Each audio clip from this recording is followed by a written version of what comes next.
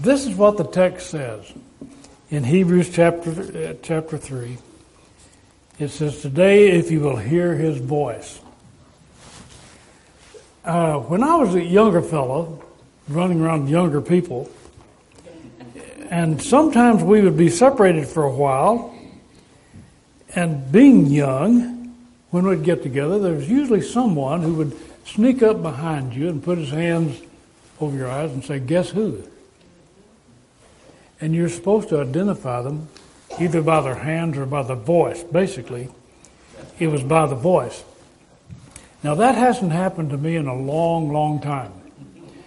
But something else has happened, and it happens every now and then, and it may be happening to you as well. Somebody will call on the telephone, and they'll talk to you and ask you how you're doing and go on in a conversation, and you keep talking to them, and they'll say, do you know who this is? And if you're like me, you don't. You don't recognize the voice. Or you recognize the voice or you don't recognize the speaker.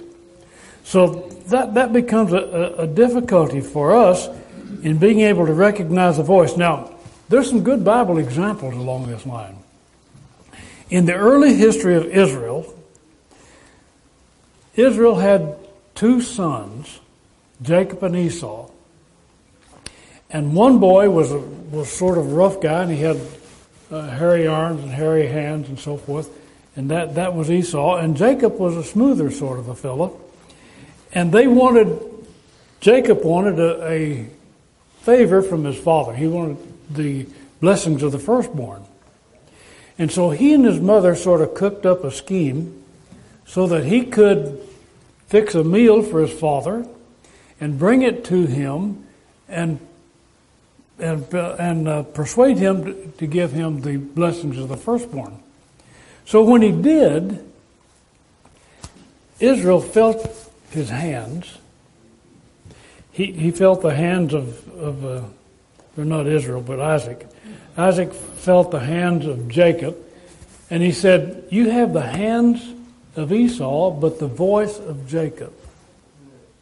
So he didn't recognize the voice. I mean, he didn't recognize the individual and compare it with the voice. On another occasion, there was an old priest or a prophet by the name of Eli, and he had taken in a son of Hannah and had agreed to raise this boy in his own home, and his name was Samuel. And so as he was raising the boy, one night, the Lord came to Samuel and spoke to him. And Samuel got up and went to where Eli was laying. He said, what? He didn't recognize the voice. He thought maybe it was Eli. And Eli said, it wasn't me. So he went back to bed. The voice came again. He jumped up and ran in to Eli. What? Wasn't me, Eli said. The third time he did it, Eli said, well, go back and listen for a while. So he did, and God spoke to Samuel and gave him some instructions. In the New Testament, there's an example of a man by the name of Saul. And he had been persecuting Christians. And he was on his way from Jerusalem to Damascus, which was a long ways away. And he was going to persecute Christians in Damascus and bring them bound back to Jerusalem. And he was confronted on the road to Damascus with a bright light and a voice that stopped him in his tracks. And when he heard the voice, he said, who are you? So he didn't know who he was. So what we're talking about is voices that we're really not sure who they are, who they belong to. And as a result of this, sometimes we become mixed up in the voice that we're listening to it, and we're not really sure of it. Now, I think if you heard these voices or these characters, you might recognize them. Now, I would when I was a kid. I knew the voice of Woody Woodpecker. And I knew the voice of Elmer Fudd. You wascally wabbit. When he was hunting Bugs Bunny. Hey, what's up, Doc? Or whatever it was. Anyway, if you heard those voices, you could probably identify those characters. And for those later in time, the Simpson voices, the Muppet voices, the Kermit the Frog and Miss Piggy and so forth, we can identify those voices. And even with some of our movie stars, our favorite movie stars that we've heard from time to time on the silver screen, we could probably identify the voice of John Wayne, or the voice of Clint Eastwood, or the voice of Humphrey Bogart, or the voice of Lucille Ball, or the voice of Minnie Pearl. I'm naming some that I could recognize. There may be some voices that you would recognize that I couldn't from movie stars. Now, recognizing voices sometimes becomes a problem because voices change. And if you would agree with me that when a person is angry, their voice changes. When a person is emotional, their voice changes. When a person is romantic, their voice changes. When a voice is complaining, when a person is complaining, the voice changes. So there is a problem in trying to understand and recognize a voice. There is a new science, and I say new, it's just over the past few years, and the computer technology is really working at it to get voice recognition on your telephones and on your computers. Now, they're not trying to identify who you are necessarily. Some of them may. But voice recognition allows you to say something to your television or say something to your computer or say something to your telephone and get a response that you're looking for. So some have said, hey, voices are probably just as distinct as a fingerprint. So there are those who have developed a system of voice recognition and identification in forensic science, identifying criminals by the voice. But there's a problem in this. And the problem comes in modulation, the problem comes in volume, the problem comes in a number of different ways. But most of all, the problem comes from the one who's hearing the voice and trying to identify it. So they said, okay, what we'll do is we'll just take a recording of a voice and another recording of a voice, and we'll compare them, and we'll look at them on a chart, and we'll let the technology compare the voices. And so they've sent some people to prison on voice analysis, and then they've had to release them on DNA evidence. The problem being, and the most elaborate of all the systems that are in place right now, is called BATVOX. BATVOX, and it's a forensic technology that compares voice analysis, so that a person who is accused of a crime can be identified. And what they've said is that it cannot be done mechanically by itself. And you can see this, I can see this, because the recording can be flawed. So it comes down that what they brought it down to is we've done the technology and we can get it so far, but then we have to bring the human involvement into it. We have to bring the human ear in to hear what's being said and try to analyze it. And another problem is that it takes months and months and months to train people on this particular technology. And so of the hundreds of these machines that are out there, there are very few operators that are able to use them. And then they're trying to accommodate them and make them better by bringing the human element in. Well, sometimes the human element is at fault. Sometimes the ear cannot hear what it thinks it's hearing. Now, understand me. As you get older, you begin to lose your hearing. Most people do. Because of this, you cannot identify sounds like you used to. So what it's coming down to is not just the voice. It's the one who hears the voice. The one who's listening. Jesus found this to be true when he came to this earth. He said, you have ears that are dull of hearing. Isaiah prophesied of it, and he said, some of you have stopped your ears. In Isaiah chapter 6, verse 9 and 10. So the difficulty is not in the voice as such. The difficulty becomes, in other words, to get them together, the difficulty comes in the way you hear the voice.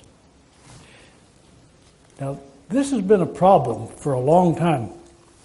When humanity first began, Adam and Eve in the garden, the voice of God was in the garden. But his was not the only voice. The voice of God was in the garden, and there was another voice. Adam was told, God told Adam after he and Eve had taken of the fruit of the tree of the knowledge of good and evil, God told Adam, he said, you listen to the voice of your wife. And Eve, in turn, had listened to the voice of the serpent. So it wasn't the voice that was the problem. It was the listener. It was the person hearing that voice. Now, it became such a problem that when God revealed the Ten Commandments on the Mount Sinai, he repeated a statement. Moses started out by saying, if you will obey the voice of the Lord your God. So it wasn't a matter of whether or not God could make himself clear and present himself. It was a matter of whether or not they wanted to hear what he had to say and would actually respond to it. So that phrase, hear and obey the voice of the Lord your God, became a refrain that ran throughout the entire Old Testament. Obey the voice of your God. And it was something that just continued on and on and on. And sadly, man wouldn't hear. As a matter of fact, Hebrews chapter 1 verse 1 says, God who at sundry times and divers manners spoke to the fathers by the prophets. So the prophets were speaking, and the prophets usually said, thus saith the Lord, when they were setting forth what God wanted them to do. Thus saith the Lord. But we weren't hearing it. We didn't want to hear it. Jesus made the statement in John chapter 5 verse 27. He says, you have neither heard the voice of the Lord nor seen his shape. He said, you haven't heard. Now, friends, that's not possible that they could not have heard, is it? The voice was there. But Jesus is saying, you have never heard the voice of the Lord. Interesting, isn't it? It is stated, it has been written, it's plain, the prophet said it, but nobody heard it. They didn't hear it. They would not hear it. God's word today, and then after Jesus, is the voice of Jesus. When Jesus went up on the mountain with Peter, James, and John, and was transfigured in front of them, and in Jesus' presence there was Moses and Elijah, and Peter jumped up impetuously and said, "Hey, let's make some places to worship for you fellas, all three of them. Let's make tabernacles for three of you, one for Moses, Elijah, and Jesus." And a great voice from heaven said, "This is my beloved Son, hear ye him." Hear him. So all along, God has been telling the children of Israel, hear my words. And now then, in the New Testament, Jesus said, when he came, he said, you haven't been listening. And then God himself spoke, and he said, this is my Son, hear ye him. And you know what Jesus said in Matthew chapter 7? One of our favorite texts, really, if you've probably heard it time and again over your life.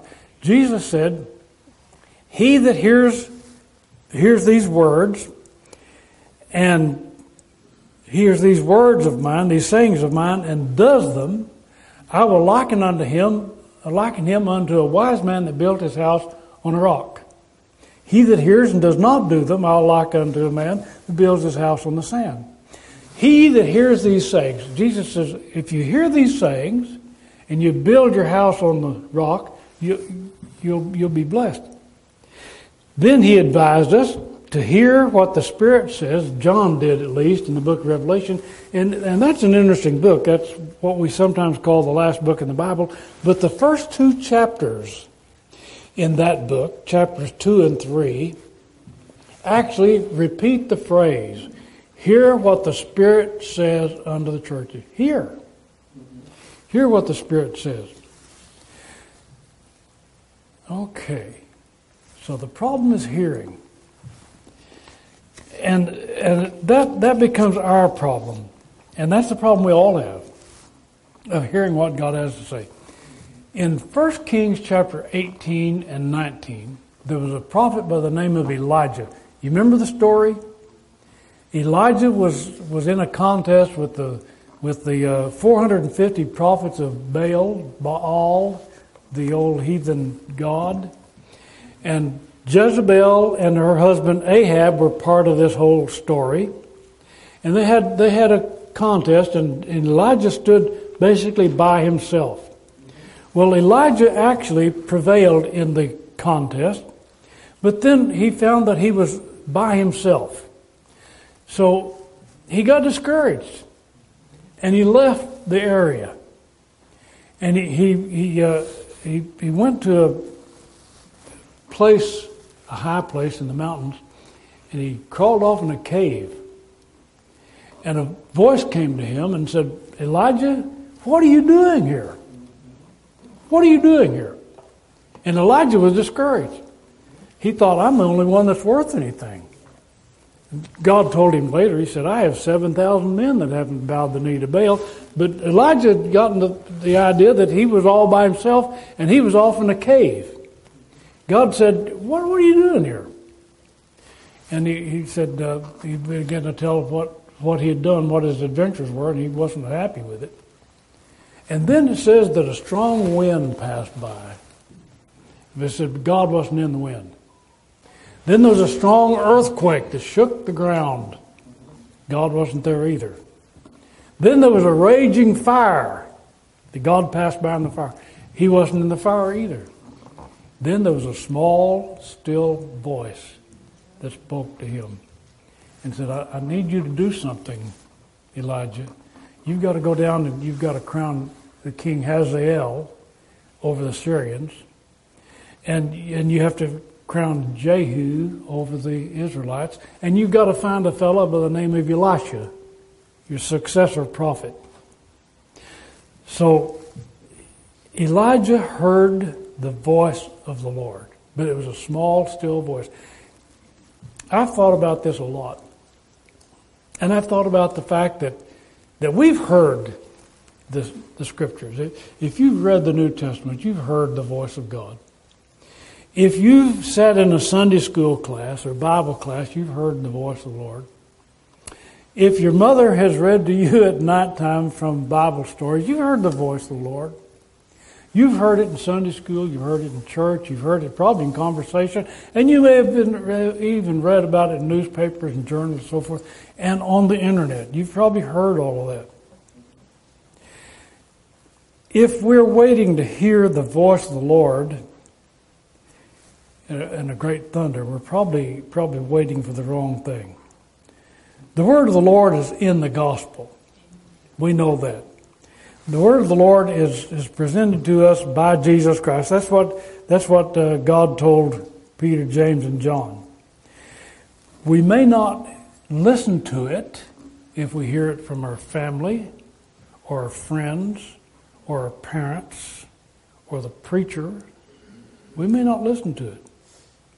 We may not hear it when we're sitting in the pews and listening to the preacher. We may not hear it. Might not soak in. We just may not hear that word. Very possibly that we're going to hear it during a time of reflection. Very possibly. Now, I'm telling you, I really don't think you're going to hear the word of the Lord in a time of disaster. I don't think you're going to hear the word of the Lord in a time of distress. I don't believe you're going to hear the voice of the Lord when you're under great pressures or when you're having great fun. I think you're going to hear the word of the Lord when you're contemplating things, when you're by yourself, when everything's quiet, when you're remembering times from your youth. You're going to hear the word of the Lord when you remember something you heard somebody say that they read from the Gospels. You're going to hear the word of the Lord when it's silent. And Jesus said this. He said, "My sheep know my voice." So you're going to hear it. You can hear the word of the Lord when you're reflecting upon the things of life. And when you hear the word of the Lord, it will probably be, that is, when you finally come to it and say, "Okay, Lord, I hear your voice." You're going to be like the dry bones in Ezekiel 37. The dry bones in Ezekiel 37, God said, "Ezekiel, go talk to these bones." He said, "Hear the word of the Lord." And when they did, the bones got up and got all together. You've probably heard the song. Them bones, them dry bones. Then they were made flesh. They got up and moved. So it may be when you finally hear the voice of the Lord in that way, you will rise up and say, "Okay, I'm ready, Lord. I've heard your voice. I'm ready to do what you want me to do." Now this is the modern situation in hearing voices. Paul said there's many kind of voices in this world, and yet none of them are without distinction or purpose. That's in 1 Corinthians 14, verse 10. There are social voices calling out for your attention. There are popular voices. Everybody's doing it, telling you that it's okay, that you can do whatever you want to do, that you don't have to be concerned about what the Bible says. The Bible's old-fashioned. There are siren songs urging you to come do something that you shouldn't be doing. And in order to recognize God's voice and to be familiar with it, we have to understand it and know it. Now, you're not going to know God's voice unless you know something about Jesus. Whatever voice you hear today, unless you know Jesus, unless you've read his book, unless you've heard this book read, you're not going to recognize that voice. It'll be unrecognizable. There's so many voices in this world calling out in so many different ways, a cacophony of sounds and of appeals, that you won't recognize the voice of Jesus unless you have heard it in the Gospels and are familiar with it. Just like the fellow that comes up behind you and puts his hands around your eyes and says, "You know who this is?" Unless we know the voice of Jesus, we won't know who he is. And here's the problem, friend. In John chapter 5, in verse 25, it says, "The hour is coming when all that are in the grave shall hear his voice and shall come forth." That one of these days, this world's going to end. You're going to go to the grave, and there's going to be a voice. That's the voice of Jesus. He's going to say, "Get up, come to judgment." We'll want to be able to recognize that voice, I think. Matter of fact, he says in verse 28 and 29, he says, "All that are in the grave shall hear his voice, shall come forth. They that have done good unto the righteousness unto life, they that have done evil, resurrection unto damnation." So the voice of God, the voice of Jesus, is going to sound one more time. If we're not familiar with it, it's going to have the wrong sound to it. But he's going to call, and we're going to come back. So what do I say? What do I say to end this lesson this morning? Hear the voice of the Lord. Hear the voice of the Lord. Let's stand together and sing the song of invitation.